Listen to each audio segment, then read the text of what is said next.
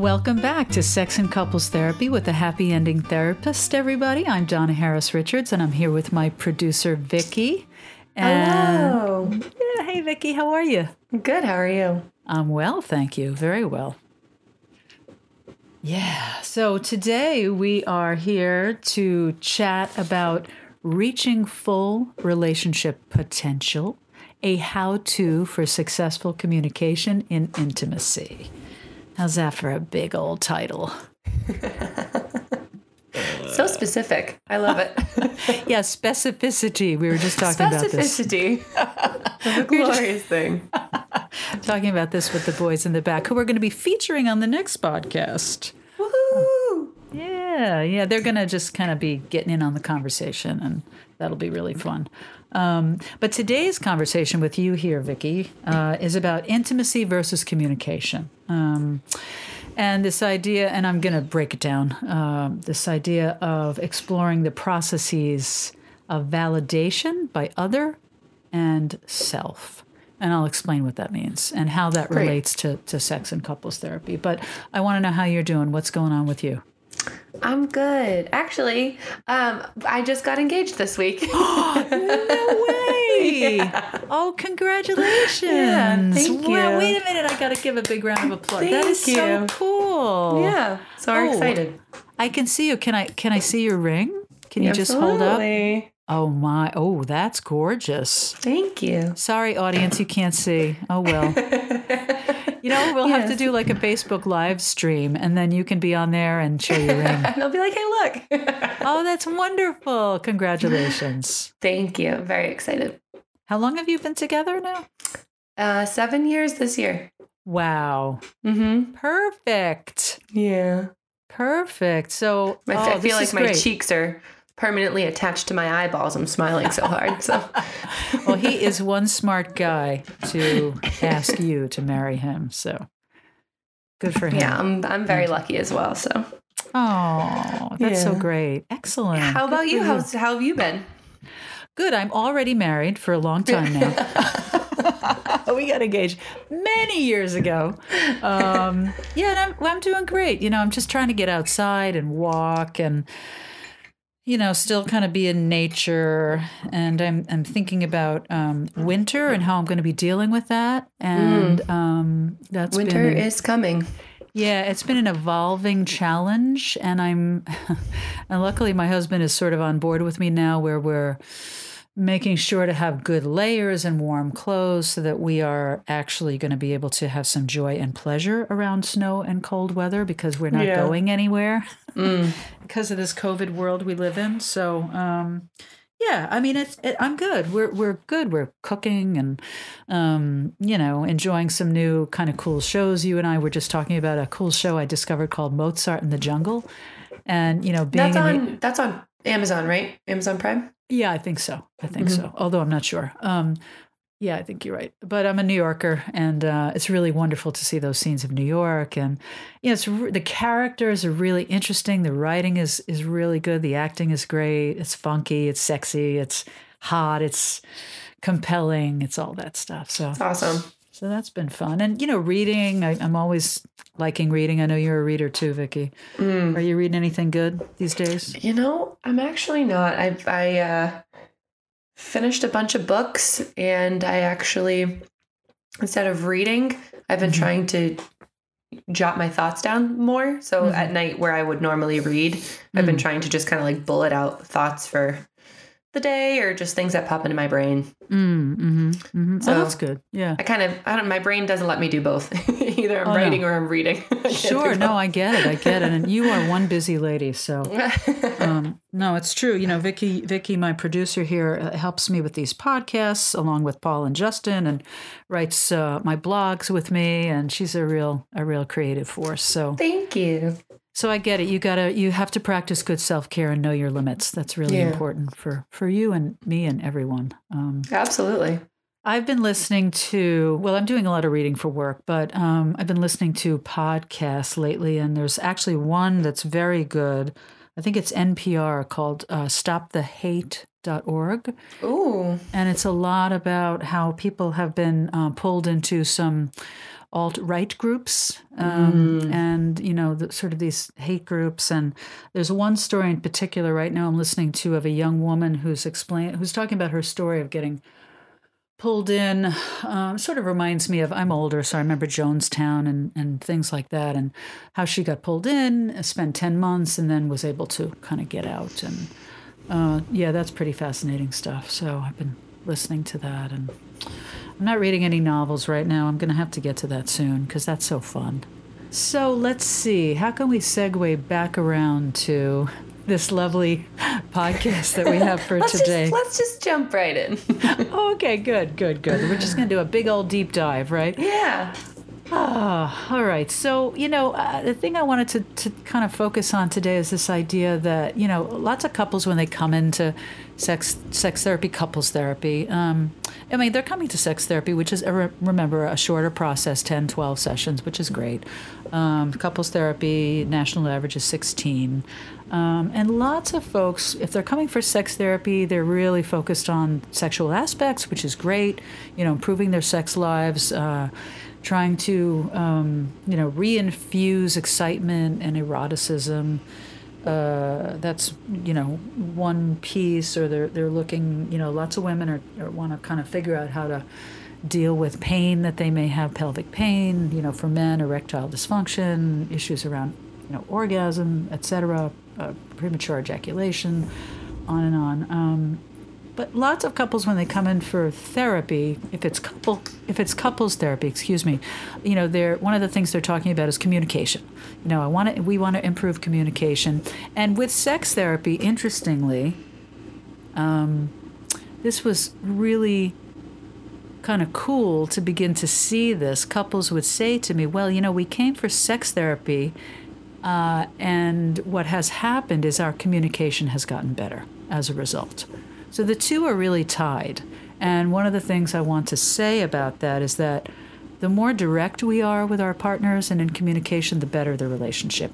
And actually, this is interesting. With you getting engaged, Vicki, one of the things I was thinking about today before hopping on the podcast, not that I was going to talk about it, but I think it's relevant, is that the divorce rate is lower in Massachusetts than pretty much anywhere else in the country. Really? Yeah, and the reason I've thought about this is it came up with another couple where I'm working with a couple, and there's the question of engagement and marriage and children down the line, etc.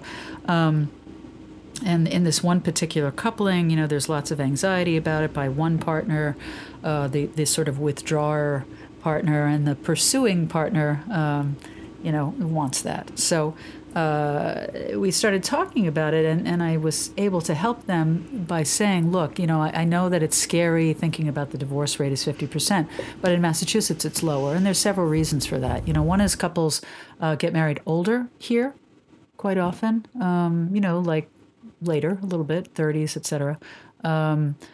I'm also thinking about Massachusetts has really good resources. So divorce rates are higher when there are more stressors. So if there's unemployment, if there's poverty, if there's violence, then those are really difficult things to get through and sustain an enduring relationship. But we have lots of resources here. So that's another thing. We have lots of folks who are, we do know that if you have more education, that it's more likely that your relationship is going to last. Those are the statistics. Right. So folks who have beyond high school to college do better than folks who don't. So stuff like that. Anyway, communication. So this is back around to this idea that when couples are coming in and they're wanting better communication and better sex, they're really talking about intimacy, right? So we can have communication without intimacy, but we cannot have intimacy without communication. Right. Right. So what does that mean? You think about your colleagues, your friends, you communicate with them, but you're not intimate with them. Unless you're in a polyamorous kind of ecology where you have more than one lover. But if you're in just a relationship with one other partner, then again, that relationship is different than all others. You're being intimate, you're being sexual, you're not doing that with others, typically. in a monogamous relationship. And so it's important to begin to develop communication for the sake of intimacy. And this, ironically, brings up anxiety. So I know I talk a lot about reducing anxiety, but tolerating our anxiety is a part of this. Well, I feel like especially too, when you're in a relationship, whether, for me, I'm in a relationship with one other person. Mm-hmm. And I know for myself, when our communication isn't at its best, I know I get stressed because I very much value the communication that my partner and I have. Mm-hmm. And when either he's not communicating effectively or I'm not communicating effectively, then it's stressful, right. And I think for people that might have a difficult time communicating, that might, add more stress to them. And I have no problem communicating. And if I get stressed when I know I'm not communicating effectively, then, I can only imagine the anxiety that would bring up for other people. And I can absolutely see how that would be a blocker intimacy wise. Mm-hmm. Oh, yeah. And I think that's why, reading and learning, if you're listening to podcasts or you're, taking classes or, getting yourself in a kind of, whether you're getting educated and getting a degree or whatever the case, if you're learning, then you're picking up language.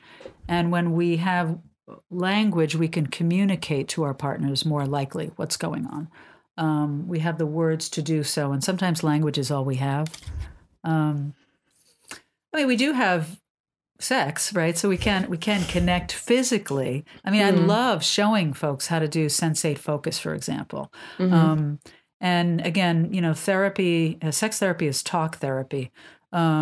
So I'm not showing them how to do that, with anything. There's no physical activity that happens in Donna's office. No. The only thing that I will do with folks that I have just sort of stumbled upon myself is having people touch each other's hands with sensate focus in a way that they get the experiential learning. So Einstein said, this is a great quote, "Experience is learning. Information is just essentially information." We learn more from experiencing things than just the information. And so when I have them doing the sensate focus in practice with their hands and touching while they're silent and quiet, that can also be very helpful too. But mostly when we're communicating, we're talking, right? And if we're figuring out how to have better intimate communication, we have to be very specific, very direct, while we're being kind.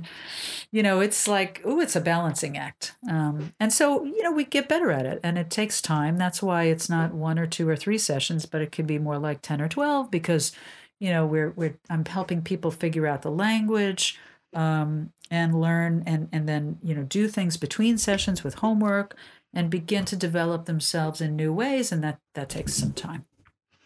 Absolutely.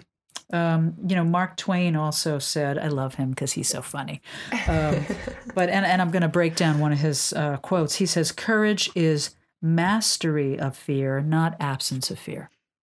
I love that. Yeah. I really, really love that. Yeah, so that's the tolerating the anxiety piece, And we live in this COVID world, right? We're in this coronavirus pandemic. And so it's real, I find, I don't know about you, but I find it a bit anxiety provoking. It's a real threat. So this is not, what do we say in Manhattan? This is not neurotic anxiety. This is real. Absolutely. So it's, it is a real thing that we have this anxiety, but a lot of times the anxiety is about how we're thinking. And so shifting how we're thinking is really important. So relationships begin, in the beginning, right? That limerence or falling in love phase. We have this idea of sharing, and that comes naturally. You're spending hours on the phone with your lover and hours together, and time just seems to flow by, and this sort of, you lose awareness of time. And this is really again about biology and hormones, and it sort of comes easily. It comes naturally. It's about anywhere from 12 to 18 months, right? So this is sort of again, I think I talked about this on another podcast. This is sort of the reproductive part of the reproductive sex part of the relationship, right? We have this urge to make babies, procreate. This is our natural state. So it's bringing up all the emotions and yeah. The emotions connected to connecting, right? And sort of being intimate with your partner. So this is the easy part. The harder part is how do we sustain that over time, right? So this, one of my favorite authors, Dr. David Schnarch, talks about, we talked about this in another podcast, relationship at level 1 versus intimacy. So the thing I just described is the level 1, right? That's the easy part at the beginning. Level 2 is the intimacy piece, developing ourselves to be really communicative, right? Tolerating the anxiety. So the first level is this, what he calls the immature reflected sense of self. And what does he mean by that? Meaning that in the beginning and when often when we're younger or we're less developed in relationships, we haven't had as many, or it's earlier in the relationship, we tend to see tend to get a sense of ourself via the reflection in our partner's eyes, essentially. We're measuring ourselves through our partner. What does my partner think of me? Do they love me? Am I good enough? All that stuff. Versus our own more mature, solid, flexible self, he talks about. So that's the sense that we have about ourselves through our own eyes. What do you do when those two things are so different? Are there times when the way you think your partner views you is completely different than the way you view yourself? Have you seen that with couples, or is it generally semi-similar? Oh, sure. Yeah. And so the less developed sense of ourselves we have, the more difficulties we're going to have in relationship.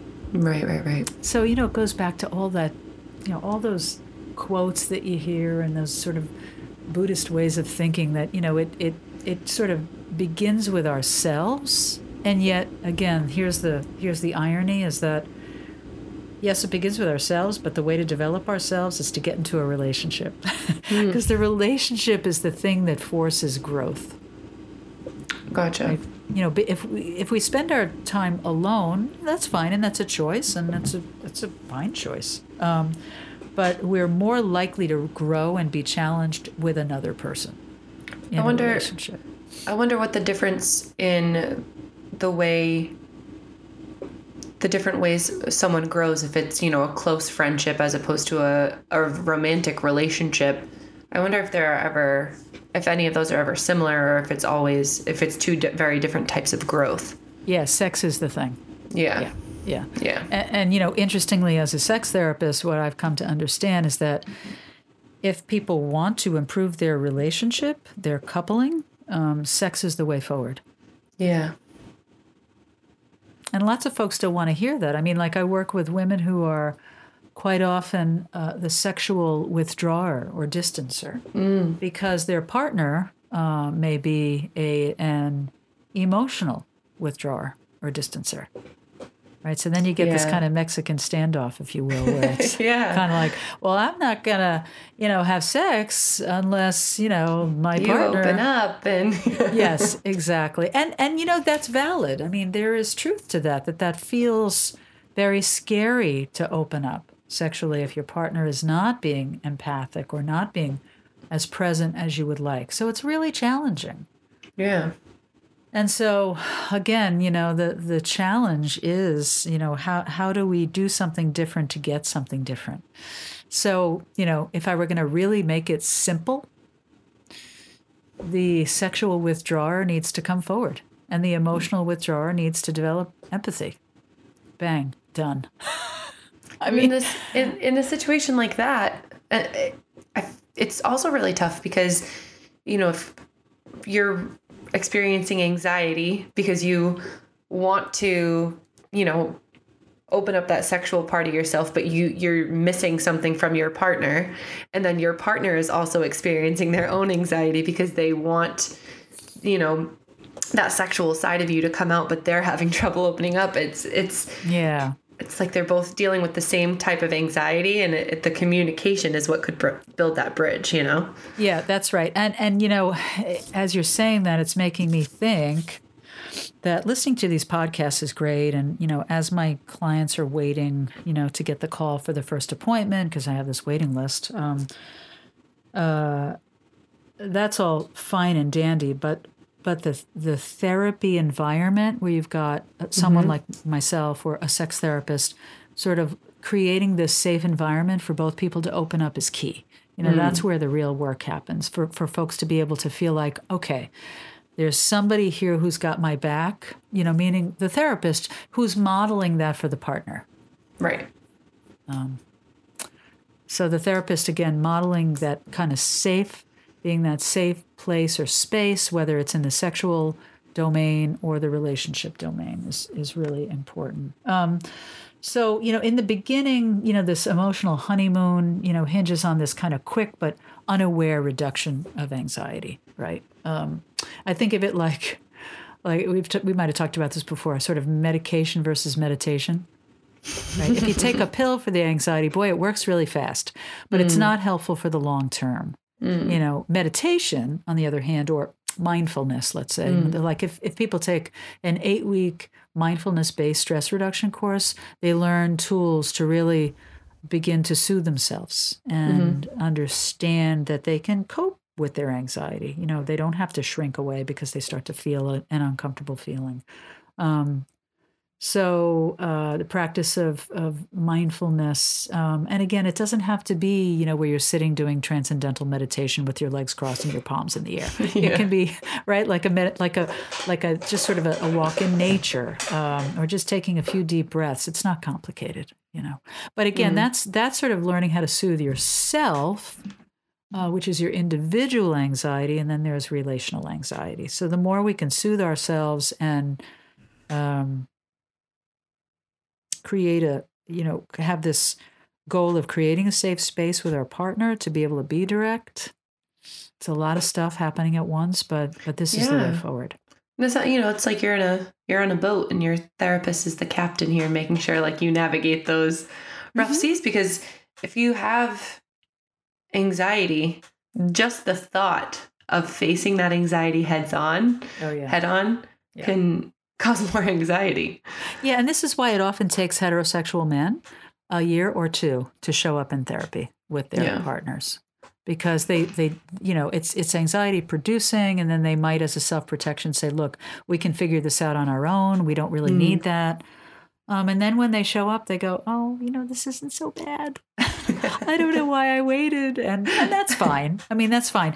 But I want them to show up sooner, because, you know, if they don't, it's more and more time in that negative place, that negative space that might be causing sort of injury over time.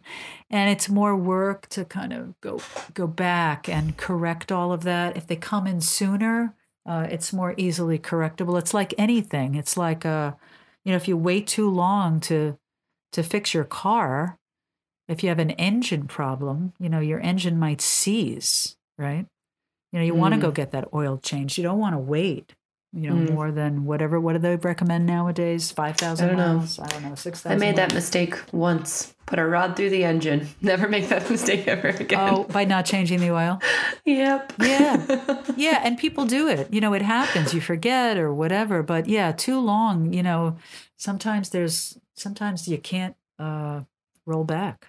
Yeah. Sometimes it's, you know, partners start uncoupling, if you will. They're thinking, okay, how do I get out? Because my partner's just not willing to work with me. And that's very frustrating for the pursuer. You know, the pursuer knows, you know, they're on board. They're like, let's do this. Let's figure this out. You know, therapists, we're pursuers, pretty typically. And you know, partners can be distancers or withdrawers, and we want them to know, look, we can do this. We can make change. But if it's too long that partner is withdrawing or distancing, it can do damage that may be irreparable. And is that similar to the concept of emotional gridlock? I know you had wanted to talk about that a little bit. Oh, yeah. No, that's different. So emotional gridlock is a very normal and natural phase in the relationship. So we talked about falling in love and limerence as the first, say, 12 to 18 months or so. And then emotional gridlock is exactly what happens to couples when they kind of hit crisis, right? So that's gotcha. So I hear this a lot from couples. They're usually coming in when they feel stuck, when they're in that four-way intersection and they don't know how to get that traffic to move. You know, how the heck do we get out of here? No one's moving. So the moving is this idea of, I think I talked about this in the neuroscience podcast, or probably more than that one. But this idea of, you know, our prefrontal cortex is that steering wheel, and that's the thing we have to work on to start to either, right? Imagine the four-way intersection and the stuck gridlock. You know, somebody's got to start steering in the direction of either, you know, backing up or moving forward, or whether that's developing empathy or being willing to, you know, have more sex, plan sex, etc. Whatever it is, somebody's got to do something different to get something different. And this is a very classic normal phase emotional gridlock in a relationship. That's usually when people are showing up in sex and couples therapy. So let me just go back and remind folks that if we, you know, the metaphor of the car is so useful. If we get into the car and we start it up and we just put our foot on the gas and we go without steering, we will likely crash. And this is the idea of what comes naturally. You know, we all think, well, shouldn't it come naturally to have a great relationship? Or, you know, how come my friends can do it and I can't? Or, you know, all these folks I see on TV, these Hollywood endings. Well, first of all, this is a fantasy. This isn't true. People just aren't talking about what's going on behind closed doors. And no, it doesn't come naturally. It's work over time. And, you know, again, I love this idea of de-shaming and destigmatizing what goes on for people. Like this idea that, and I might have touched on this before, maybe I didn't. You know, we are living in a time where we are on the event horizon, I'm going to say. You know how there's a black hole, right? And they describe the event horizon. So the event horizon of a black hole is that moment where you are on the edge of change. You know, with a black hole, it's different. I mean, you're getting sucked into death, so it's not that. But it's you know, the event horizon, meaning that we're on a kind of a precipice here. You know, this is a new frontier living in 2020. It's only been, I would say, less than 50 years compared to 35 to 40,000 years that we have been on this planet as humans or Cro-Magnons, whatever you want to call it. Only 50 years. I mean, I really should be doing the math and crunching those numbers. What percentage that is? It is such a small amount of time that we are evolving. So, right, as a newly engaged young woman, and I only got engaged myself, 17 years ago. So it's a new world for us. More women today have master's degrees than men. So we are in these modern, non-traditional marriages where both people are working, both people are, you know, we have these stresses. I hear repeatedly that the sex declines when we end up moving in together, or we buy the house, or, you know, or somebody loses their job, or whatever the case may be. So we have to take this into account and understand that we're all learning now. I mean, there's a lot of literature out there and lots of statistics and evidence for what actually works. Like we know now that when folks show up in sex and couples therapy, that when we strategize positively, that works better than negatively. I don't want couples coming in, rehashing the same arguments that they can do on their own time for free. Right? It's unethical of me to take their money and have it play out in front of me. I want to give them something different so they get something different. But anyway, getting back to kind of history, you know, in the 1950s, there was the Good Wife's Guide, right? And what's the Good Wife's Guide? You know, don't talk about yourself when your husband gets home. Make sure to dust the furniture. You know, make him a drink and bring him his slippers. You know, nobody's doing that today, right? You know, and it wasn't until 1973 that women had the right to do what they wanted with their bodies. So that's less than 50 years ago. And again, nowadays, women are educated. And so it's a new world, is what I'm trying to say. And we're all kind of navigating this together. And so I'm helping couples do that. And it makes a lot of sense that we don't know how, because we haven't learned this from our parents. We haven't learned it in school. Right. You get it. And there were a lot of things, too, that with COVID and, the corona world that we're currently living in, if you've been quarantining with your partner, or if you are quarantining with your partner and the kids, all of these different things that before, these stressors that might not have come out because you're leaving to go to work and then coming home, or, your kids are in school or in daycare. And then when you're at home, it's your time to all be together. And now you're all doing it at once. Yep. And all of a sudden there are all these new problems popping up and these new things that you're trying to navigate. And it's just so much. Yeah. And so I'm working with couples where one of the solutions for that is making sure to have a separate space if you can in your home. I know lots of people, we have small homes, right? Because they're more affordable. If there's any way that you can set up a room divider or go in even just a small room to do your work rather than being in the middle of the kitchen. I just had a couple last night say, now that one of us is going off to work again, things are better because they're getting that space that they didn't have during the kind of the height of the pandemic. Well, I shouldn't say the height of the pandemic because we're still in it, but now that it's fall and folks have gone back to school or sort of environments where they're leaving the house, there's a little bit less stress. So to your point, Vicki, COVID has brought new stressors that we haven't seen before. So once again, good point, on another precipice, right, of evolution, of how do we do this now? Right? Yeah, absolutely. And it's interesting being a therapist because I'm right alongside my clients figuring this stuff out. And letting them know that, being really transparent about it, that which I think is amazing too. That transparency of you being able to say to your clients, listen, I'm going through these things too. I'm here. I understand what you're going through.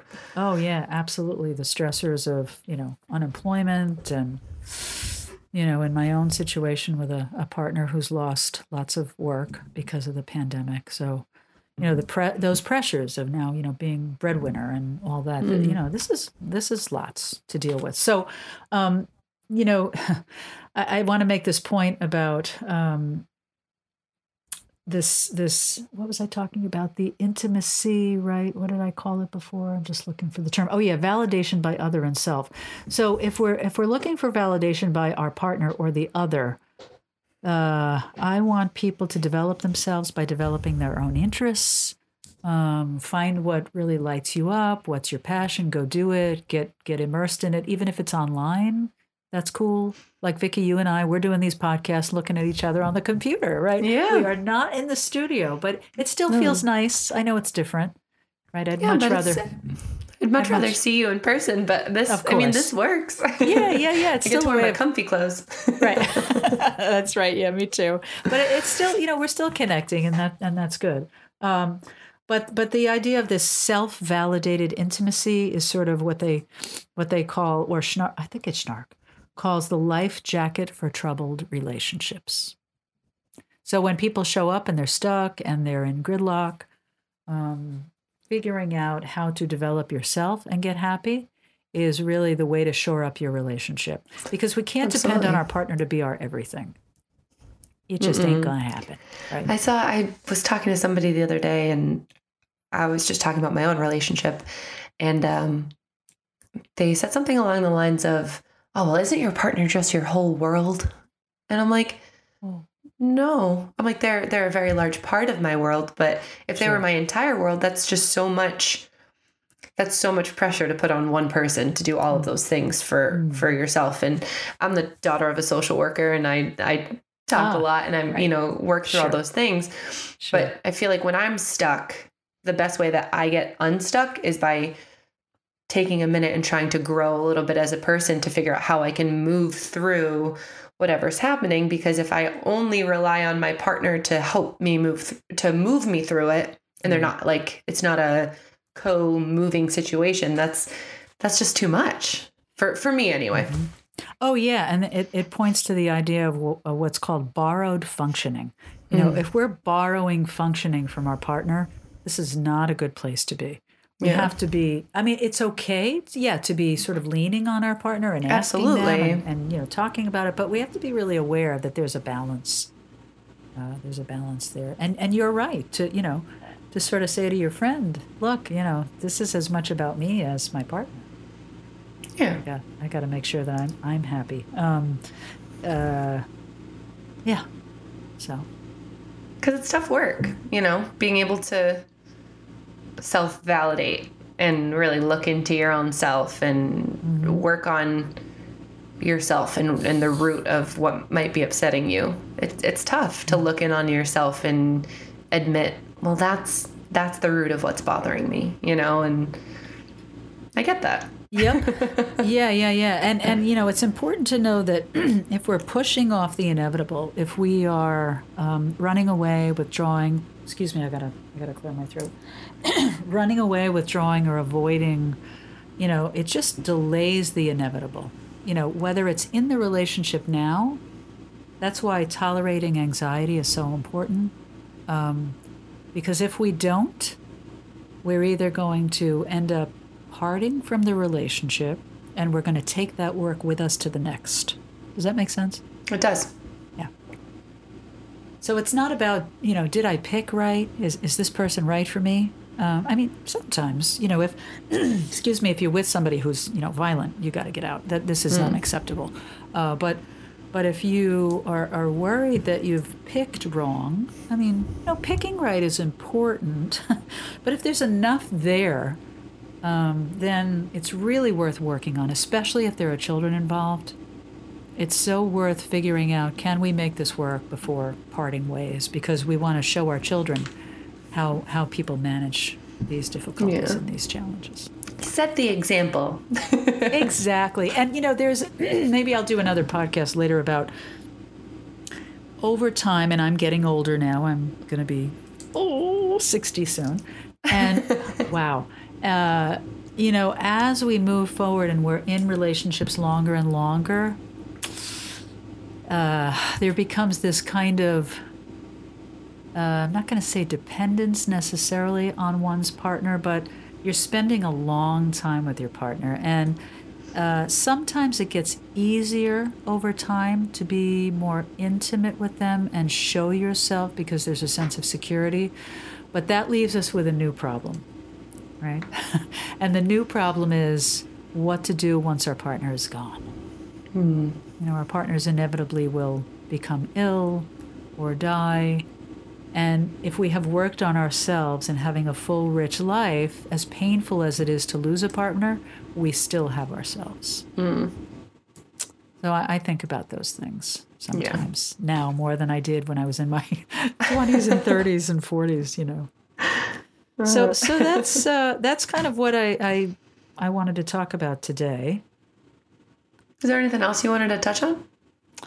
I think we covered everything, but yeah, I think so too. You know, there'll be more to come, but you know, if folks have questions or, you know, they're interested in getting into sex and couples therapy, then, you know, please, they should contact certainly an AASECT certified sex therapist. That's American Association. I am, American Association, excuse me, of sex educators, counselors, and therapists.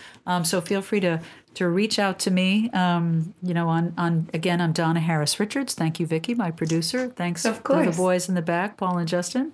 You can find me on Facebook at the Sex and Couples Therapist. You can find me on Instagram at the Happy Ending Therapist. You can call my office at 508-990-9909 here in New Bedford, Massachusetts. And my website is www.sexandcouplestherapy.com. And remember, folks, to please always make time for pleasure, play, and passion. And we will see you next time, or hear you, or hopefully hear you. You'll hear us next time on the next podcast. Thanks for listening.